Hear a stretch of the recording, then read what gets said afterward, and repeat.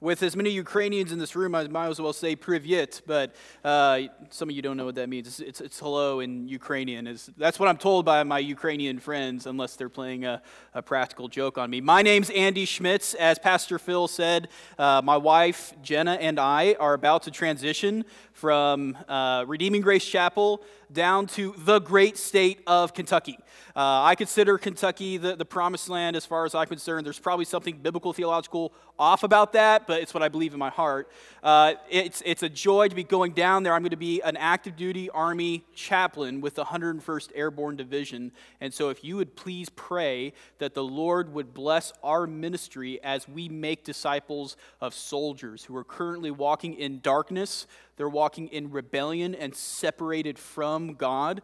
These soldiers, don't get me wrong, I think they're heroes, but they're also morally corrupt. And anyone who spent any time in the military would say a hearty amen or oorah or hua. These soldiers need the good news of Jesus Christ to change them from the inside out. So it's a sincere joy and pleasure for me to be with you all, preaching the word to you. As Pastor Phil said, I'm going to be preaching from Ephesians in chapter 2. If you're using your pew Bibles, that's page 976. Pastor Phil has told me that you all are undergoing this season of renewing your covenant with one another. And he asked me to preach on what does it mean to be in gospel covenant with other members in a local body of the local church. And that's a subject that is near and dear to my heart, and so I am more than happy to accommodate that request. So I'm going to be preaching on Ephesians chapter 2, verses 11 through 22. So if you would please read along with me. There's a lot in these verses. I'm going to focus on the end of this passage where it talks about what it means to be members of the household of God and fellow citizens in the same kingdom. This is all really rich language that describes the church, but in order to end up where Paul ends up, I want to begin where Paul begins, at least in this train of thought, in verse 11. So here's Ephesians chapter 2, verse 11. Therefore, remember that at one time you Gentiles in the flesh, called the uncircumcision by what is called the circumcision, which is made in the flesh by hands, remember that you are at that time separated from Christ, alienated from the commonwealth of Israel, and strangers to the covenants of promise, having no hope and without God in the world. But now, in Christ Jesus, you who were once far off have been brought near by the blood of Christ. For he himself is our peace, who has made us both one and has broken down in his flesh the dividing wall of hostility by abolishing the law of commandments expressed in ordinances, that he might create in himself one new man in place of the two, so making peace, and might reconcile us both to God in one body through the cross, thereby killing the hostility. And he came and preached peace to you who were far off, and peace to those who were near. For through him we both have access in one spirit to the Father. So then, you are no longer strangers and aliens, but you are fellow citizens with the saints and members of the household of God, built on the foundation of the apostles and prophets, Christ Jesus himself being the cornerstone, in whom the whole structure, being joined together, grows into a holy temple in the Lord. In him you also are being built together into a dwelling place for God by the Spirit. Let's pray. Father, we come before you in the name of your Son. Father, we confess our neediness and our weakness. I pray that you would pour your Spirit out, that I would be faithful, not creative, but that the word of God would be preached faithfully. And I pray that as a result, that if there's any here who don't know Jesus as Lord and Savior, that you would bring them to a saving faith and knowledge in your Son. And for the saints here at Embassy Church, that they would recovenant together with each other for the glory of Jesus and for their joy because of the gospel of Christ. I pray this in Jesus' name. Amen. I got a notification, I think it was last month, from Facebook that 10 years ago I became friends with Jenna Prana, who's now Jenna Schmitz.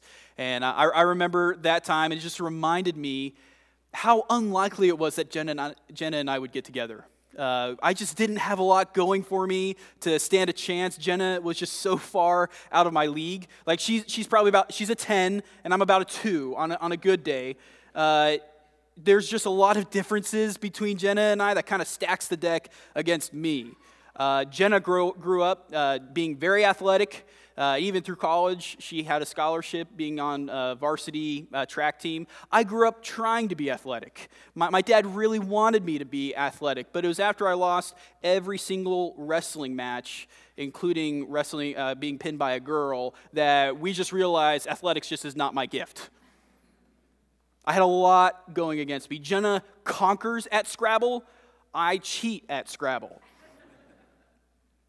When we started dating, Jenna was already graduated from Olivet Nazarene University. She had already moved overseas to Scotland, gotten baptized in the North Sea, and moved back and was working a full-time job. And I was accomplished at growing a neck beard and being 20 years old in college. I was a junior. That's all I had going for me when I tried starting to pursue Jenna. And even at that, when I tried reaching out to Jenna, it at first didn't go well.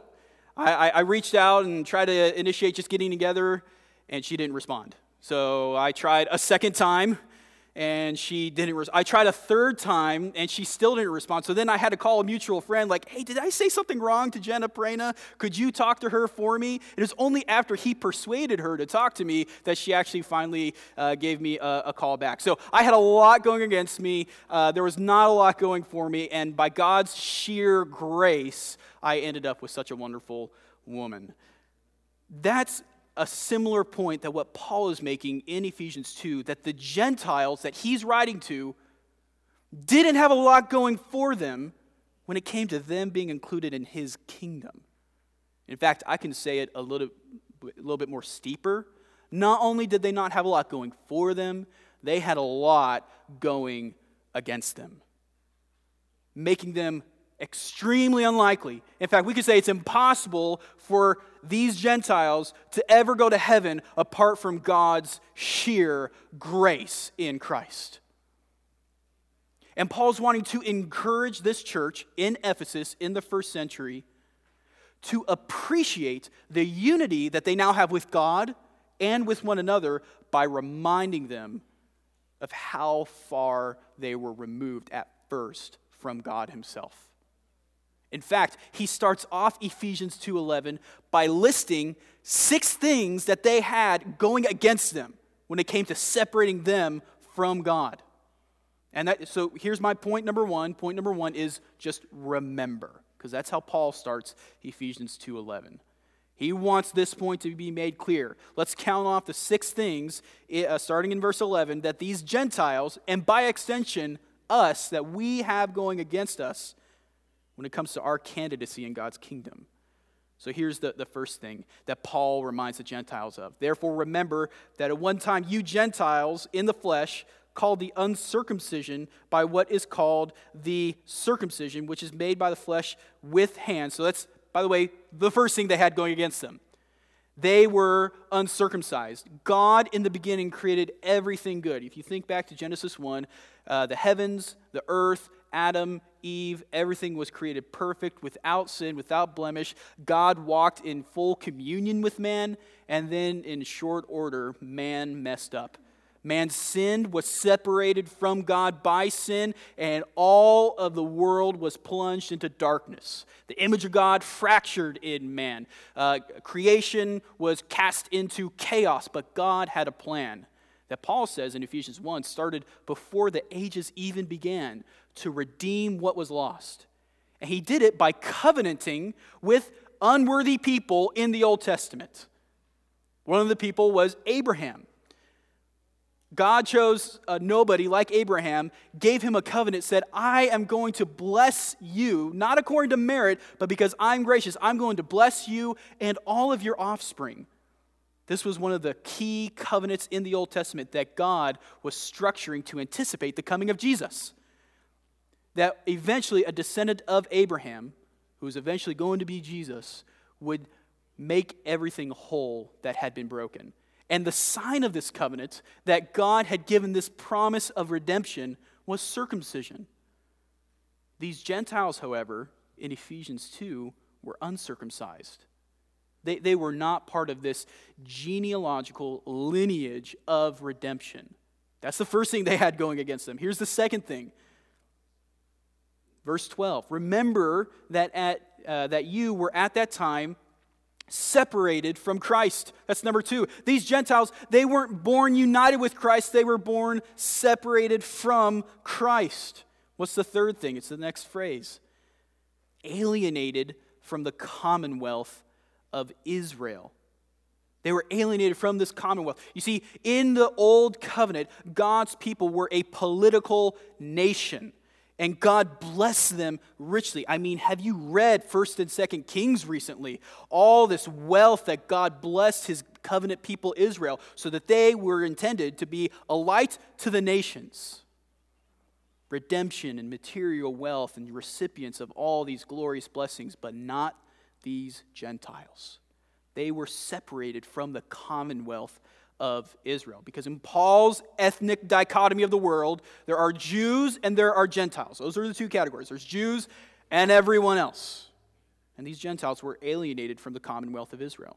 The fourth thing they had going against them, Paul says they were strangers to the covenants of promise. We've already talked about one covenant already this morning, the covenant with Abraham. There's also a covenant through Moses. There was a covenant with David and other covenants in there as well. And these Gentiles, they weren't familiar with these covenants.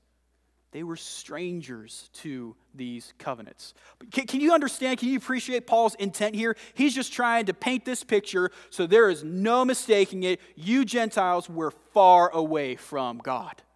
You read the Old Testament, all this salvific history, you are foreign to that history just by nature because of our sin. What's this next phrase that he uses in verse 12? He says, having no hope. That's the fifth thing they have going against them. Friends, anyone who is not a believer in Jesus has no hope. That is how desperate their plight is. They have no hope apart from Jesus. And then lastly, and this is almost deafening, this sixth thing, Paul says, wrapping up verse 12, and they are without God in the world. Never mind this, I'm spiritual but not religious. Apart from Jesus, we don't have God in the world. This seems bleak, doesn't it? Like this is kind of like a sad sermon so far, and it's supposed to be because Paul is painting a bleak picture of these Gentiles to begin with. They were separated from God. They had a lot going against them. There was a separation, and even in the structure of the temple in the Old Testament, there was a dividing wall between outer court, inner court. Gentiles were not allowed in. One of the commentators says this: there's an inscription on the wall of the outer courtyard of the Jerusalem temple warning Gentiles that they would only have themselves to blame for their death if they passed beyond it into the inner courts. Paul may or may not have been alluding to this wall, but it well illustrates Christ's reconciliation of all people into a new humanity. Friends, Gentiles, all of us, by nature, are not born in a good relationship with God, but at enmity toward God. That's the sad truth. In Paul's theology in Ephesians 2, what is so glorious about the gospel of Jesus is that it includes people it reconciles people who were formerly far off, having no hope and without God, and it brings them into his own family. We are called children of God. But that's only good news if you realize the bad news that we are by nature children of wrath. Skip back to chapter 2, verse 3 with me. This is what Paul just got done saying. Among whom we all once lived in the passions of our flesh, carrying out the desires of the body and the mind, and were by nature children of wrath, like the rest of mankind. Friends, we are not born children of God. We are born children of wrath. Because we are born with a sin nature and we sin, it separates us from a holy God who will not tolerate sin in his presence. We are born separated. And Paul wants his readers to remember these things. We have no inherent salvific value. When God looks at us in our sin, in our rebellion, in our deadness, he is offended at what he sees. Keep reading with me. Let's skip down to verse 16.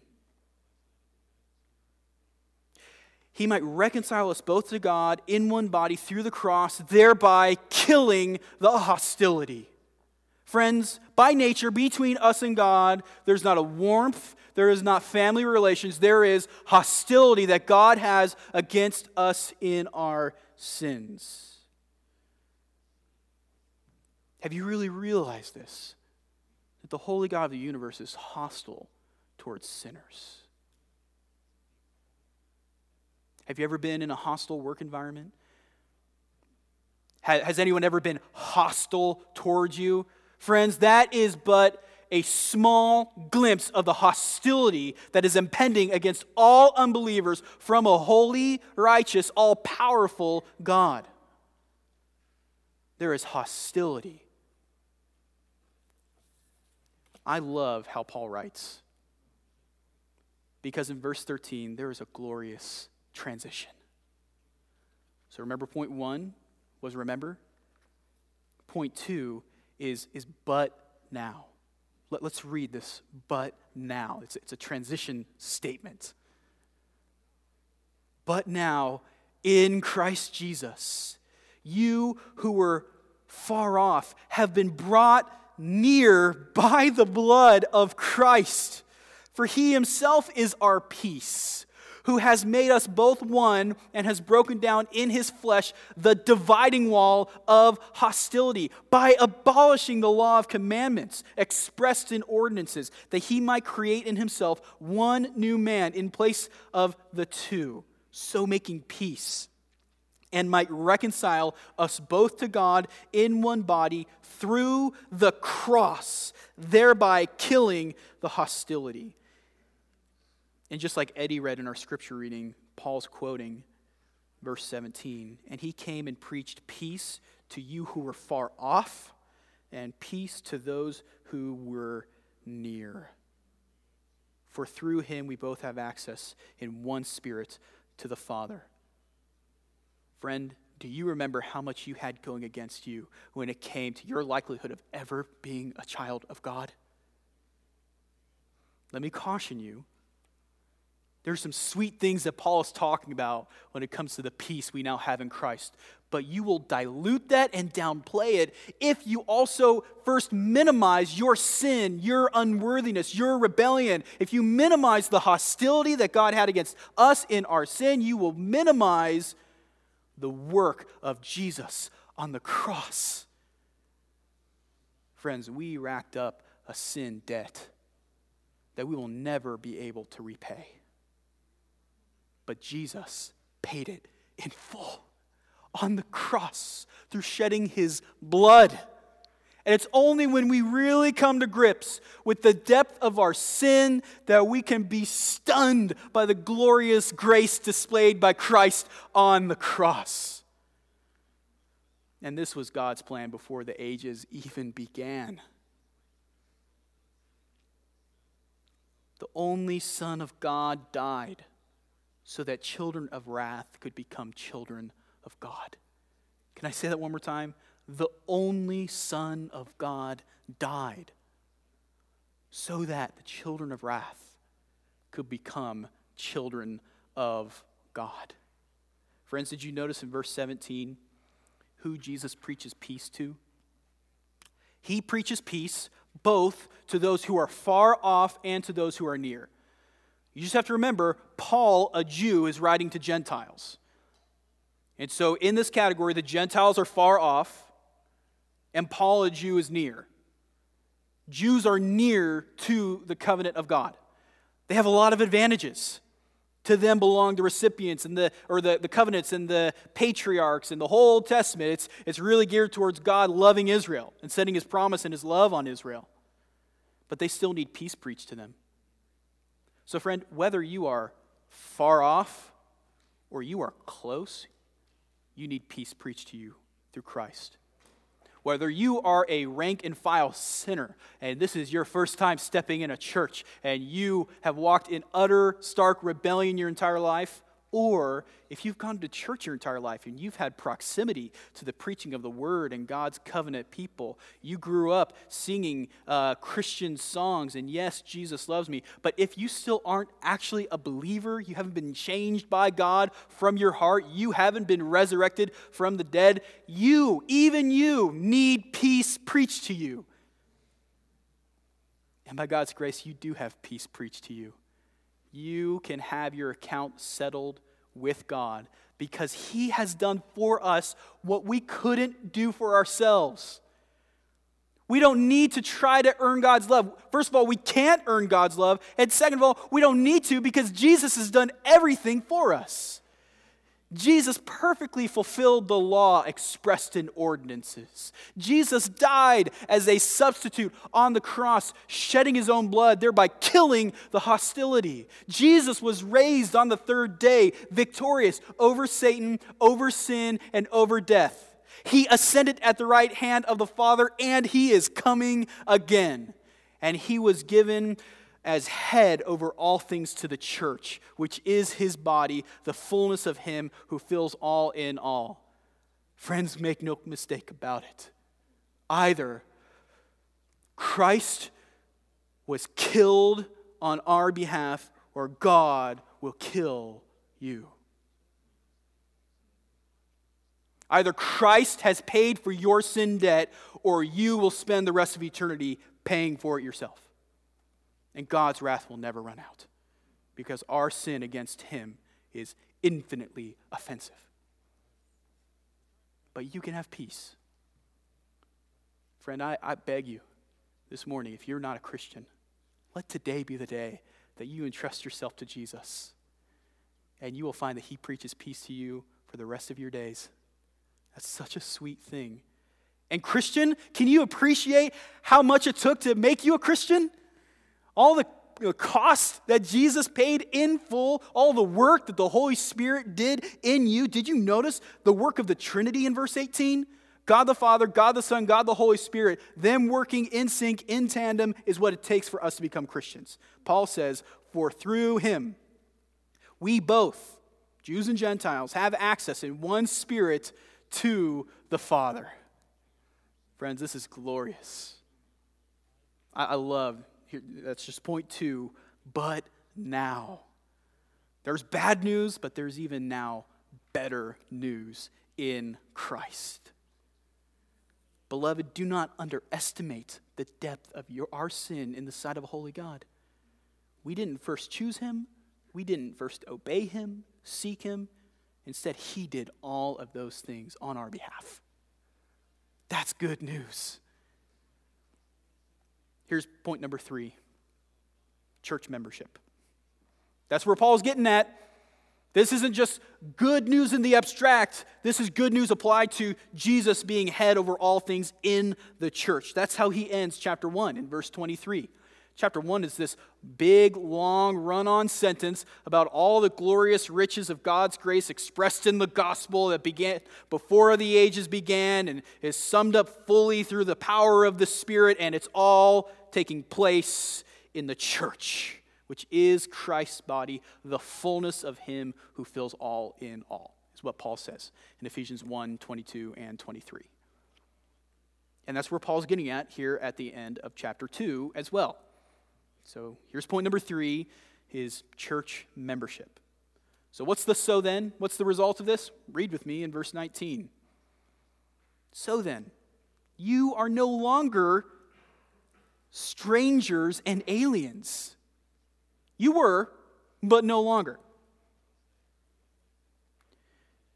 But you are fellow citizens with the saints and members of the household of God, built on the foundation of the apostles and prophets, Christ Jesus himself being the cornerstone, in whom the whole structure, being joined together, grows into a holy temple in the Lord. In him you also are being built together into a dwelling place for God by the Spirit. There's a lot of Old Testament imagery there. Friend, even if you don't have a lick of Jewish blood in you, the Old Testament is your heritage if you are in Christ. Because Jesus fulfills the Old Testament gloriously and intentionally. Did you notice earlier Paul said that we were separated from God? There was a dividing wall, and Jesus divided, in verse 15, he abolished the law of commandments expressed in ordinances. That's talking about the Mosaic covenant. Friends, we were separated from the covenants of promise by a covenant, but now Jesus, who perfectly fulfills those covenants, now gives us all the covenant blessings. Friends, we have all the covenant blessings in the Old Testament, all these glorious passages that you've read. They are true for us in Christ, and gloriously so. Jesus is fulfilling all these Old Testament images and structures, and it's all about him. And we are in him. Did you notice all these things that Paul just listed? We're fellow citizens with the saints and members of the household of God. Friends, there's a lot, even just in that phrase, that I don't have time to unpack all of it. Suffice it to say, the other day I was reading with a guy in our church named Ken Moore. We were reading Knowing God by J.I. Packer. And there was a moment I was reading through it with him, and J.I. Packer said something. I was like, oh man, I don't know if that's right. J.I. Packer said that the doctrine of justification is not the peak of the gospel of Jesus. I was like, oh no, J.I., where are you going with this? Like, I'm discipling someone with this book. What are you talking about? J.I. Packer goes on to say, justification isn't the peak of the gospel. Adoption is. And that's what Paul is saying here. He says we're members of the household of God. Christian, you're not just objectively right in God's sight. He doesn't just stoically stamp approved on the Christian's forehead. He loves you and has made you part of his own family. Jesus has died as the only Son of God to make children of wrath children of God. So now God is our Father. Jesus is our brother. We have been adopted by the Spirit of adoption. If you are a Christian, you are part of God's family. Oh, that is such good news. We're members of the household of God that is built on the foundation of apostles and prophets, with Christ Jesus himself being the cornerstone, in whom the whole structure, being joined together, grows into a holy temple in the Lord. Friends, that's Old Testament throwback right there. Like this is the temple in the Old Testament was the meeting place between God and man where sacrifices were offered. And now the body of Christ, the church, is this new temple. Jesus is the fulfillment. This is the place where we are members of the same household. Paul said in verse 19, we're fellow citizens. This is where we get our citizenship, which I think is especially and neatly applicable for Embassy Church. Jesus, in one sense, is our embassy. He is the meeting place between God and man where we get citizenship in this other kingdom. There's been a transfer of citizenship from a domain of darkness to God's kingdom in Christ. And so what does it mean to be part of Embassy Church? It means that. It means glorifying Christ by making disciples of all nations together in Christ.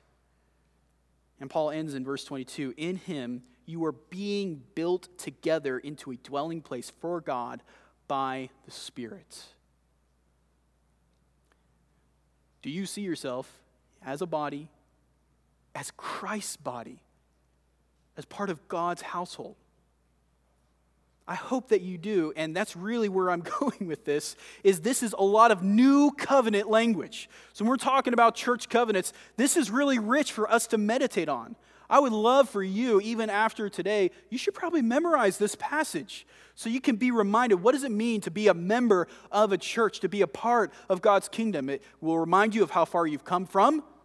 It will remind you of the work of the cross. And then it'll remind you of what you need to be thinking about when it comes to covenant church membership. And I have a few meditations on this. But I just want to emphasize this reconciliation that Paul is talking about here, he's making clear it's both vertical and it's horizontal. Here's what I mean by that. We have been reconciled, Paul says, between us and God through Christ. We now have reconciliation here. And Paul immediately applies it horizontally. We are fellow citizens and saints and members of the household of God. And we are being built on the foundation of the apostles and prophets. And we're being built together into this holy temple. Friends, if you've been reconciled to God, that means you are also being reconciled to one another. Can I say that one more time?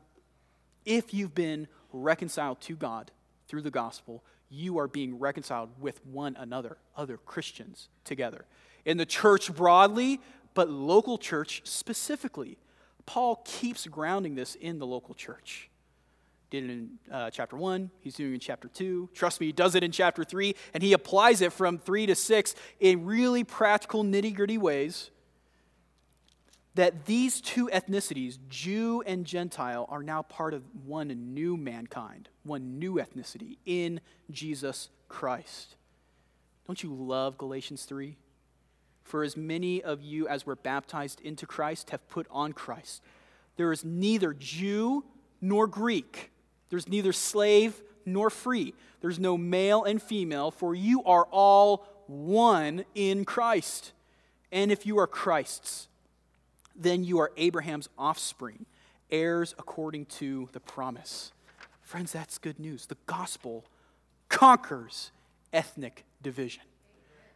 The local church ought to be the place where racial harmony is showcased because of the gospel of Jesus Christ. Really, Ephesians 2 is about ethnic reconciliation in that sense. Paul, a Jew, is writing to Gentiles that they're now part of the same family. That's good news. This is radical, and only the gospel can do it. And it does it gloriously. So think about the most radical differences you can have with another person. Everyday and radical differences. Blue collar, white collar, Ukrainian, Indian, Armenian, wealthy, poor, Cubs fans, Sox fans. We are all one in Christ if we have turned away from our sins and trusted by faith in Jesus. What we have in common in the gospel is far more important than what could ever possibly divide us. The gospel is the only grounds for unity in the local church. Because we were all far off, but been brought near by the same cross, by the same blood shed on the same cross, by the same Son of God. So really, we can say, I like how Mark Dever says it, the church is the gospel made visible. It's a powerful metaphor and result of the gospel is the local church. When people who come from very different walks of life all live in loving harmony with one another. We are members of the same household, members of the same body. And so I want to just meditate on 4 implications of the local church being the gospel made visible. Four things. If you're taking notes, you can write them down. Actually, I'll just ask them in question form. So I have 4 questions about the local church. Question 1. Are you a member of the local church? Are you a member of a local church? A lot of people, when they use that phrase, I am spiritual, but I'm not religious, they're really communicating, I don't really subscribe to organized religion. I have a thriving spirituality practice between me and God. I don't have to be in a building to worship God. I can be out in nature. I can be at my job. I can be commuting. I can sing praises. I can read my Bible anywhere. So I can practice my spirituality anywhere. What do I need the local church for? Friends, you can only say that if you don't read the Bible. Because already in Ephesians, it's clear that Paul's gospel reconciles us in covenant with God vertically and with one another horizontally. The New Testament, let me assure you, is completely foreign to the idea that anyone can be a Lone Ranger Christian. That's just so weird. If you have one sermon takeaway, one quote from Andy, that's weird to not be a member of a local church, according to the Bible. Every Christian in the New Testament is part or striving to be a part of a local church where they have covenanted together, submitted to the authority of a local church. Why would you think that you're an exception? And friends, can I just confess this? For me, it's a blessing to be a member of a local church. I love it. It's a good thing to submit to authority and invite accountability and to serve and to be served. It's a good design in the Bible for us to be part of local assemblies. Are you a member of a local church? I'm reminded of Hebrews 13:17. I'll just read it out loud to you. Hebrews 13:17 says this: "Obey your leaders and submit to them, for they are keeping watch over your souls as those who will have to give an account. Let them do this with joy and not with groaning, for that would be of no advantage to you." Friend, if you're not a member of a local church, I wonder, how do you obey Hebrews 13 when it says, obey your leaders? In context, he's clearly referring to pastors in a church. Friends, if you're not a member of a local church, what leaders are you obeying? How do you know which ones to submit to? Is it every pastor everywhere in the world? That'd be kind of tough, and that just doesn't make sense, and you'd run into a lot of problems. I think it's clear that the only way to really obey and be in conformity with Hebrews 13:17, and Ephesians 2 for that matter, is to be part of a local church. If you were to ask a member of Embassy Church, who do you submit to when it comes to Hebrews 13:17? Like, who are your leaders that you submit to? They'd be really quick to say, the elders of Embassy Church. Phil and Paul and Ryan and Kenny, right?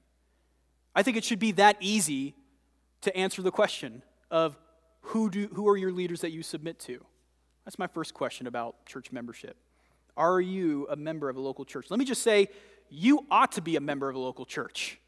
It's just very clear that you ought to be. Here's my second question. What kind of member are you? So if you are a member, what kind of member are you? And I want to think about this especially in light of Hebrews 13. When it says, obey your leaders and submit to them, for they are keeping watch over your souls. Friends, I know each and every one of your elders takes this verse seriously, that they're going to give an account because they're keeping watch over your souls. But the author of Hebrews goes on and says something else. He says, let them do this with joy and not with groaning, for that would be of no advantage to you. So let me ask the question again. What kind of member are you? When your elders see you walking up to them, are they inwardly tensing up and asking God, give me grace, I'm going to need it again? Or when they see you walking up to them, they just know, I'm about to be genuinely blessed and encouraged. this person is going to make it easy for me to joyfully shepherd them. Friends, I think that there's ownership for both pastors and members in Hebrews 13:17. I think pastors, we need to be reminded, you need a shepherd with joy. It's not an option. Joyless pastorate is a fraud because it doesn't look like Jesus. Jesus was the most joyful person ever. He's the chief shepherd, and so under shepherds ought to be joyful like Jesus. But also, the author of Hebrews is writing to a church. Let them do this with joy and not with groaning, for that would be of no advantage to you. Do you see how he's putting the ownership partially on the congregation to have their pastor shepherd them with joy? It's in your best interest that your elders shepherd you with joy and not with groaning. Otherwise, it'd be no advantage. Friend, do you make it easy for your pastors to shepherd you with joy? When was the last time you just went out of your way to consistently and specially bless your pastors and encourage them in the gospel? I encourage you to do that. So that's my second question. What kind of member are you? Here's my third question. Do you see the local church as more of a restaurant or family meal? Someone else has come up with that analogy before. I don't know who first did it, but I think it's a great analogy. I'll ask the question again. Do you see the local church as more of a restaurant or family meal? Here's the difference. Maybe some of you are going to go out to a restaurant for lunch or dinner today. You are going to make a request to someone else who's going to come. They're called a server. You're going to put in your order, and they're going to take your order while you just sit sipping your water, or water with lemon, or unsweet iced tea, or coffee, and they're going to take it back, and someone else is going to cook it for you, and then they're going to bring it out on dishes that you did not wash and place it in front of you and regularly refill. You're going to be served. That's what it means to go to a restaurant. If you tried acting like you're at a restaurant at a family meal, you're going to be in trouble. If you say, I'll have the caviar today, mother or brother, and you kind of like snap your fingers and I want a refill over here, someone's going to be like, get it yourself, right? A family meal is not where you're just like, come and cater to my every whim. It's, I'm an active participant and I get as much out of this when I serve as much as when I'm being served. I'm going to help set the table. I'm going to help hang up the coats. I'm going to help cook. I'm going to help fill other people's dishes. I'm going to pass the plate around. I'm going to help clean up the dishes afterwards. You're actively involved, and that's the difference between viewing the local church as a professional club versus a local family of God. When you come to church, do you expect to be served, or are you eager to serve? I love Mark 10:25. It says, "For even the Son of Man came not to be served, but to serve, and to give his life as a ransom for many." Friends, if what the Christian life is continually and progressively becoming more and more like Jesus, we will love more and more serving other people instead of demanding to be served ourselves. When you come to church on Sundays and when you are part of the church for the rest of the week in small groups and other times, do you have a reputation? Would other people honestly say this about you? That you have a servant's heart. You are not demanding and selfish, but really it's clear you've been liberated from that kind of selfishness. Matt Chandler calls it a drifting toward the mirror. Brian Regan will call it being a me monster. The local church should be filled with people who love serving one another because they've been served by the Son of God, Jesus himself. It's not like I have to do this, it's my duty. It's a joy to serve the people that Jesus has served. God's love changes us to love the same things he loves. Can I say that one more time? God's love changes us to love the same things he loves. First, him. We love God with all our heart, soul, mind, and strength, and then we love our neighbor. And your closest neighbor is members of the local church. Your siblings in the faith, other people who were once far off and have been reconciled by the blood of Jesus' cross. Let me labor on this point for just a couple more minutes. Turn to Ephesians 4:29. You remember at the end of Ephesians 2, it talked about we're being built together into a dwelling place for God by the Spirit. So this is really architectural language. We're being built into a building. Paul uses that kind of language in Ephesians 4:29. He says, "Let no corrupting talk come out of your mouths, but only such as is good," listen, "for building up." There's that language again, building up, as fits the occasion, that it may give grace to those who hear. Friends, as you're a member of the local church, I pray that there would be no spreading of gossip or slander or any kind of malice amongst the membership of Embassy. And can I just say, I've been so encouraged because there has been so little. It's been such a joy for Jenna and I to be in a church that's being replanted by Embassy, because Embassy is a glorious representation of the gospel by God's grace. I can tell you that for the past year and a half, as we've seen the walk of the leaders and the members, we've been so encouraged. For the past year and a half, I've been regularly attending your elders' meetings. And can I just say, your elders love you so much.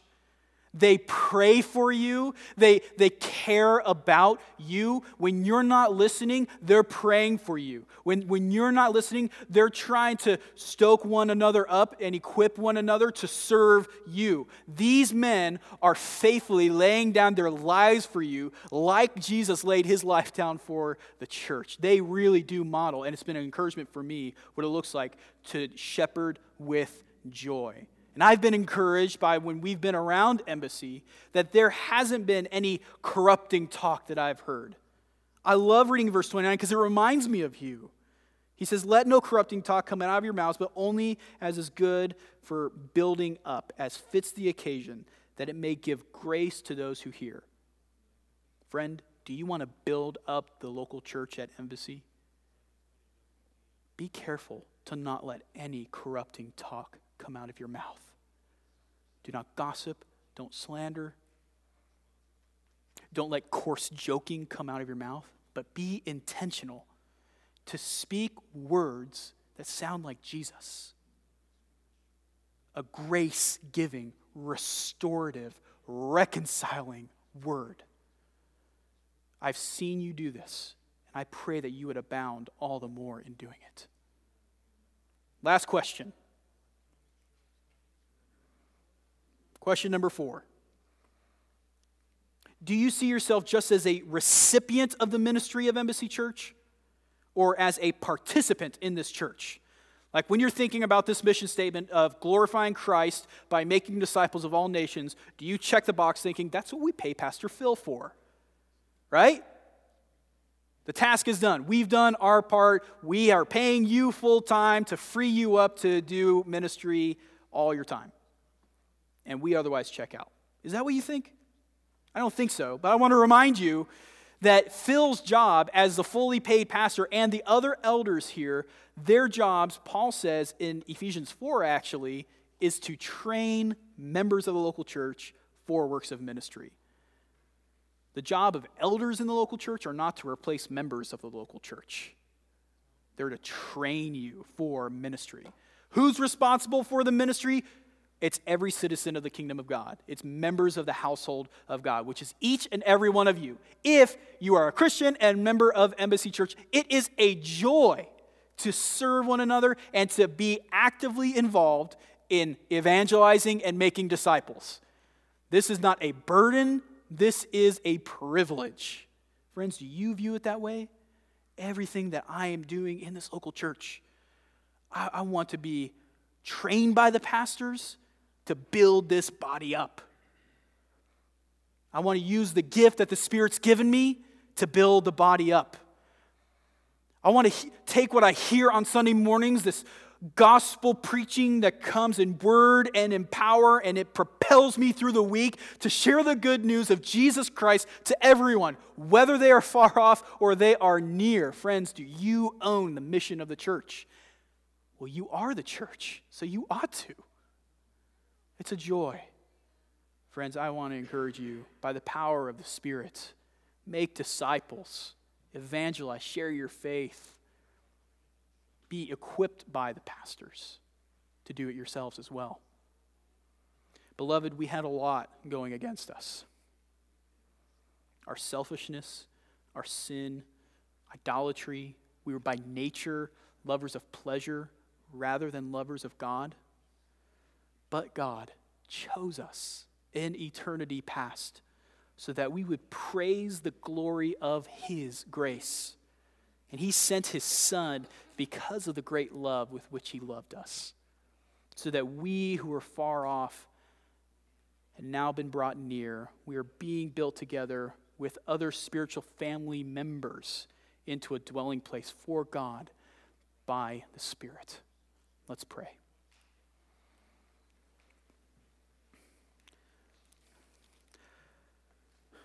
Father, we come before you in the name of your Son, and we ask you, who's able to do far more abundantly than all we ask or think, according to the power at work within us.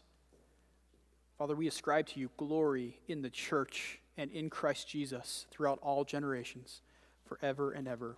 Amen.